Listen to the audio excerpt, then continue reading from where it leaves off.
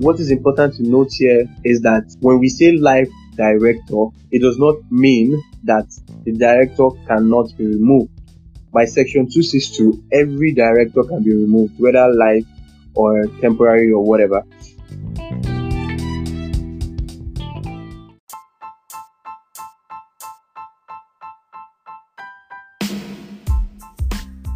Welcome to the Fit and Proper podcast by DigiLaw.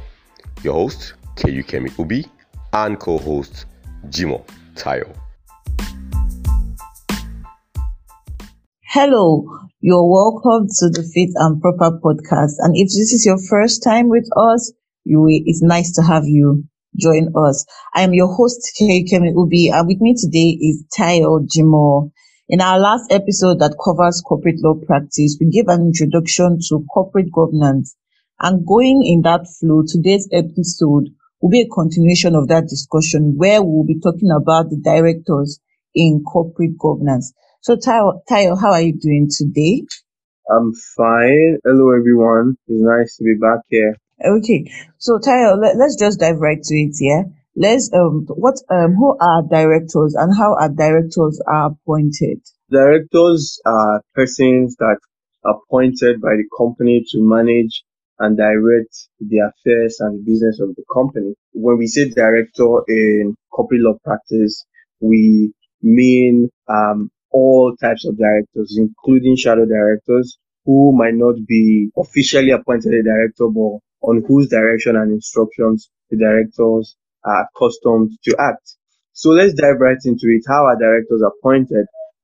First off, the first set of directors that a company has are appointed at the point of incorporation. So they can be appointed by a majority or all of the subscribers to the memorandum and articles of association, or they might be named in the articles of association of the company. But the subsequent directors are appointed in two ways, and this is contained under Section 259 of the Companies and Allied Matters Act. They can be recommended by other directors, or they can be nominated by members of the company. If they are nominated, there's supposed to be a notice in writing by that member sent to the company. That notice in writing must be accompanied by, the consent of the person to be elected as director. This notice must come 3 to 21 days before the meeting of the company. So when the notice is received, the secretary of the company convenes a general meeting, and at that general meeting, members can pass an ordinary resolution to appoint somebody as a director. After that is done, the company secretary is expected to fill CAC Form 7A, that is notice of change of directors, and send it to CAC with the relevant documents within 14 days. Now, also, directors can be appointed as a result of a casual vacancy. Now, we said that directors are appointed at the general meeting, and, between one general meeting and another, a lot of things might have happened. Directors are human beings, so there might be vacancy as a result of death, retirement, removal, etc. So when this happens, the CAMA under Section 249 provides for appointment of a director by casual vacancy. But this appointment must wait for the approval of the general meeting before we can send Form CAC 7A to the Corporate Affairs Commission. If the general meeting convenes and they do not approve the appointment of that director, then the appointment lapses. Then we also have managing directors. Managing directors by Section 64B and 2635 of CAMA can be appointed by the board of directors. The law says that they can appoint someone amongst them to be the managing director. And they can also be named in the articles of association of the company. There are cases like that where the directors were named in the articles of association, like the popular Yalaju Amaye's case. So it is advisable that when managing directors are appointed by the board, the general meeting of the company confirms that appointment. We also have executive directors. Any director can be appointed as an executive director. by resolution of the board of directors, and then the general meeting confirms the person. There's something to note here at the general meeting of a company when there's supposed to be a replacement at the same meeting where a director was removed. There's a requirement that there should be special notice under section 262 sub 2 to be given to the company. Then we also have life directors. We're going to talk more about life directors when we talk about types of directors. But one thing to note here is that the mode of appointment of life director is usually by naming the person as a life director in the articles of association.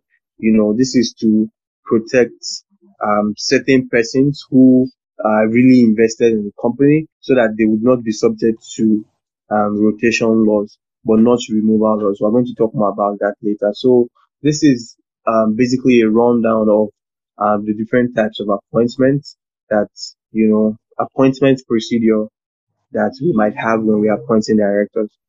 Okay, so since we started this, now let's talk about the types of directors and how they are elected. Yes, so there are various types of directors, and this, type might affect the appointment, their duties, and a whole lot more. So, we have shadow directors. Like I mentioned earlier, we can find them under sections 245 and section 650 of the Company and Allied Matters Act. Shadow directors are those who are not directors formally, but are responsible for, giving directions to the directors of the company. They are the go-to persons. And Company and Allied Matters Act recognizes them that these are people who are behind the scenes, but they're also directors. Then we now have executive directors. These are persons who are in charge of the day-to-day running of the company, the day-to-day activities of the company. We can find provisions for executive directors under section 244 sub 2. Then we have non-executive directors. So non-executive directors are those who are not involved in the day-to-day management of the company. They are not, employees of the company, but they are on the company's board of directors to give directions, to give guidance, to give strategy, advice to the directors, and to bring like their valuable experience and all of that to the board of the company. Then we have managing directors. We mentioned them earlier. Is a managing director is a director occupying like a dual role. So he's a director, then he's also a managing director, manages the affairs of the company. But we have to note that, being a managing director does not give that a person the power to, usurp the power of the board of directors. When the law says that this is a power for the board of directors, then the managing director cannot just say because he's the managing director, he can go ahead and then, usurp their powers. Then we have alternate director. This is where the articles of a company permits a director can delegate some responsibilities to a person, but the articles must permit. Then we have life directors. Now, what is important to note here is that when we say life director, it does not mean that the director cannot be removed. By section 262, every director can be removed, whether life or temporary or whatever. But when we say life directors, it means that they are not subjected to rotation laws. It means that they don't have to retire. We're going to talk about retirement later, but what life director means that they don't have to retire and then be subjected to retirement and rotation laws as provided for under CAMA. So that is basically what life directors are. They can be removed, but they're not subjected to rotation retire laws. Then we have independent non-executive director. Independent non-executive director is an initiative of various codes of corporate governance, and we talked about that in our last episode. If you've not listened, please go back and listen. The essence of an independent non-executive director is to bring somebody who is neutral, who does not have any connection with the company, who does not get any contract, who does not, have relationship with the company, to guide the company are right. So independent non-executive directors for certain companies are mandated by the various codes of corporate governance. Then we also have first directors, subsequent directors. We explained them earlier. So how do we vote during the appointment? The important thing to note here is that if it is a private company, the company can have a single resolution for all directors. So a company can say that Keyukemi Ubi, Akin Agumbiade, and Tayo Jimo be directors of this DigiLaw Limited. That is a private company. But for a public company, there has to be a separate resolution for each director. So the resolution must say, for example, that Keyukemi will be appointed a director of DigiLaw PLC. So that difference is very, very important. It has to be separate. So, but there's an exception to the public company rule that it can be together if a unanimous resolution has been passed earlier by, the companies. So Tayo, since you already mentioned it, then we'll talk about that next. What are let's talk about retirement, rotation, and the removal of directors in corporate governance. All right. So retirement is a provision of the Company and Allied Matters Act, Section 259, and then it is basically this: at the first annual general meeting of a company, all directors must retire. All of the directors must retire. Yes, they can be re-elected. That's why it's rotation. We're going to talk about re-election later, but what to note is that they must all retire, except somebody is a live director, right? Like we mentioned, or the articles of association of the company has exempted, and this is what happens in practice, right? The articles will exempt some directors from being subject to the retirement rule. So, for example, executive directors. So, for example, the managing director, right? So, the reasoning behind this is not to, politicize those who are actively working for the company. So, first annual general meeting, everybody must retire. And then the subsequent annual general meeting, 1/3 of, the directors must retire. So if you have 9 directors, 1/3 of those 9 directors, that is 3, must retire. But the other part of this is that the law provides that retiring director are deemed to be re-elected, except the director did not offer himself for re-election, or the members of the company resolved not to fill that vacancy caused by his retirement, or there was a resolution that was called for to re-elect and it was lost.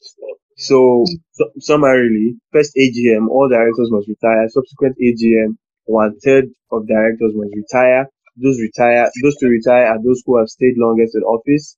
This can be by agreement or by lot.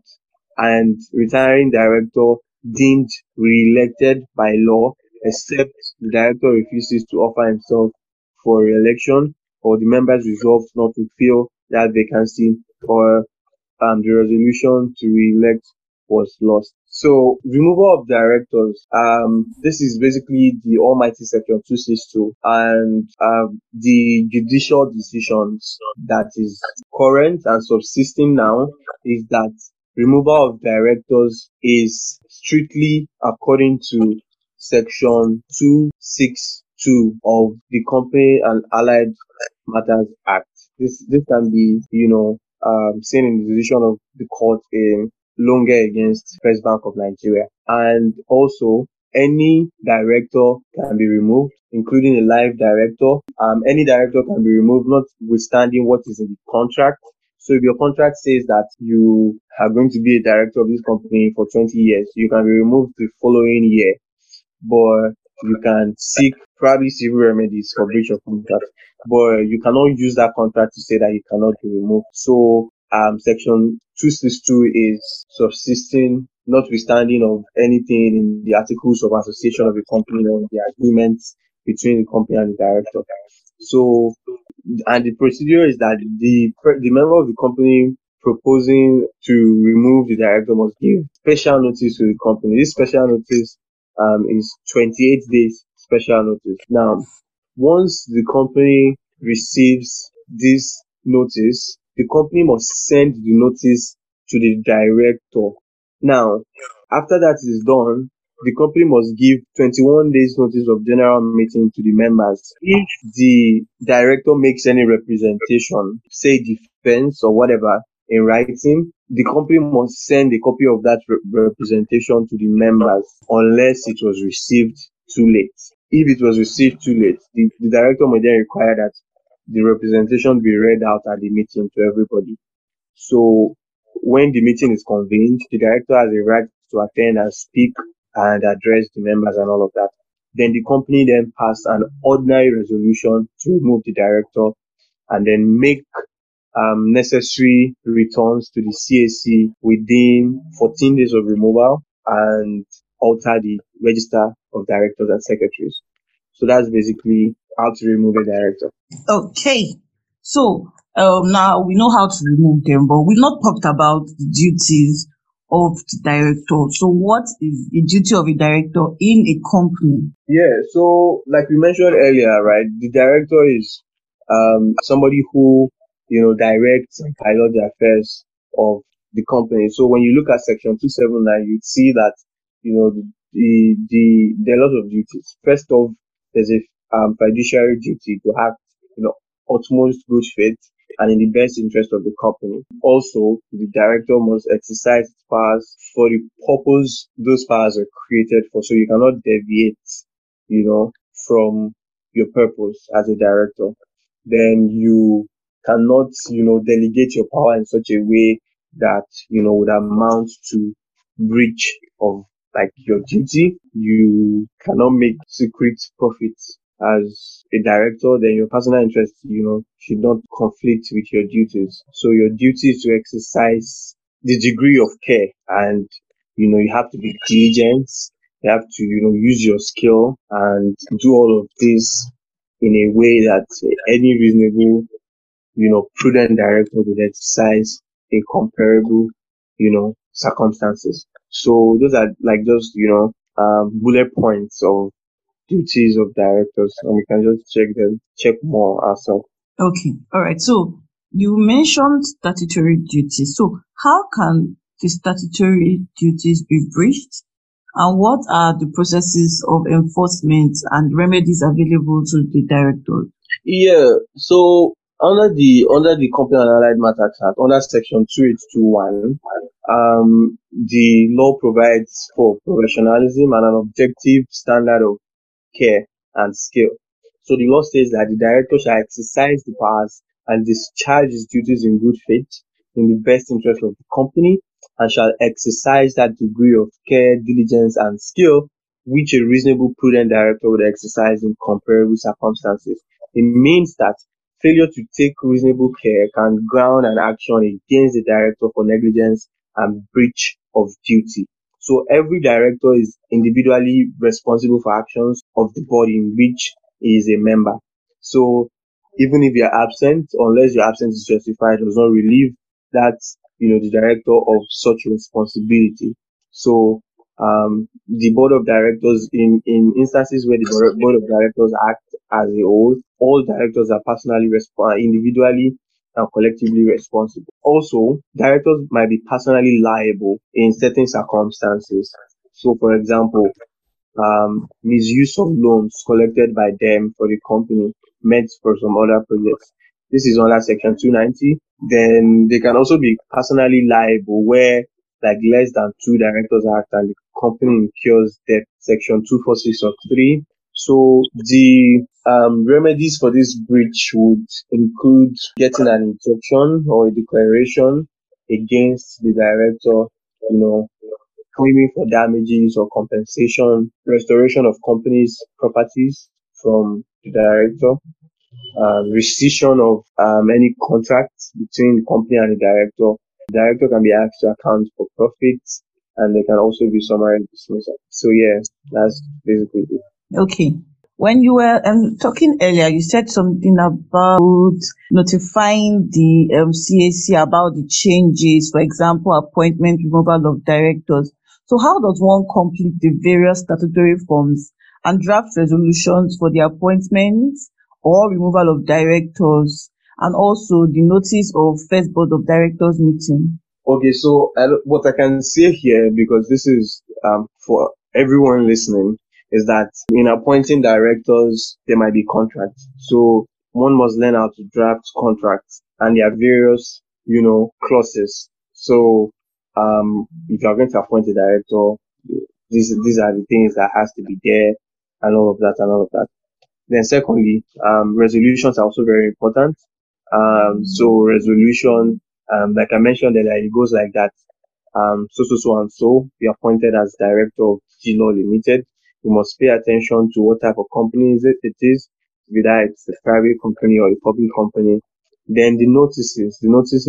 So for example, of notice of intention to, call for a resolution to remove a director, notices of resignation if a director resigns, how do you send a notice of resignation?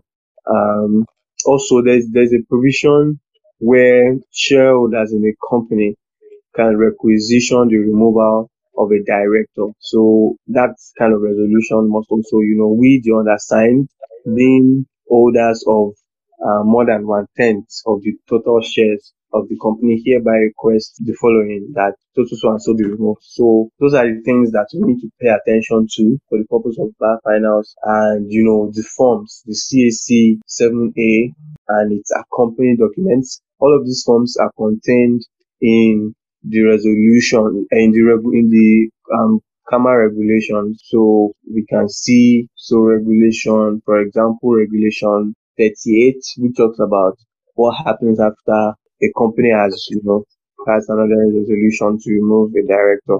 So you fill CAC 7A with accompanying documents, and you must send it within 14 days. So I think that's basically all for directors. So yes, that's it. Okay, thank you, Tayo. As always, it's been a pleasure discussing with you and learning from you. Yeah. And to our listeners, our choice of topics are based on what you feel in our feedback forms. So when you see them online, don't hesitate to fill the forms. However, over the next few episodes, as it concerns corporate law practice, we will be discussing corporate governance, so watch out for it. Also, feel free to reach out to us through our social media pages if you have questions and suggestions. On Twitter and Instagram, we are at DigiLawNG. We hope you've had a great time today. Till we meet again, stay fit and stay proper. And that's all for today's episode of the Fit and Proper podcast, a DigiLaw production.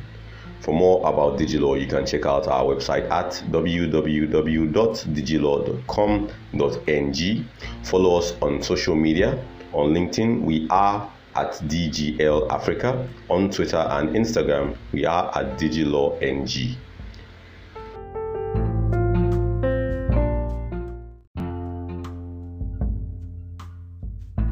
The Fit and Proper podcast was hosted by Keyukemi Ubi and Tayo Jimo.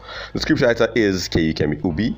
Production and editing is handled by Akin Ifeanyi Agumbiade, while voiceover is by Fashion Adibi. Until we meet again, stay fit and stay proper.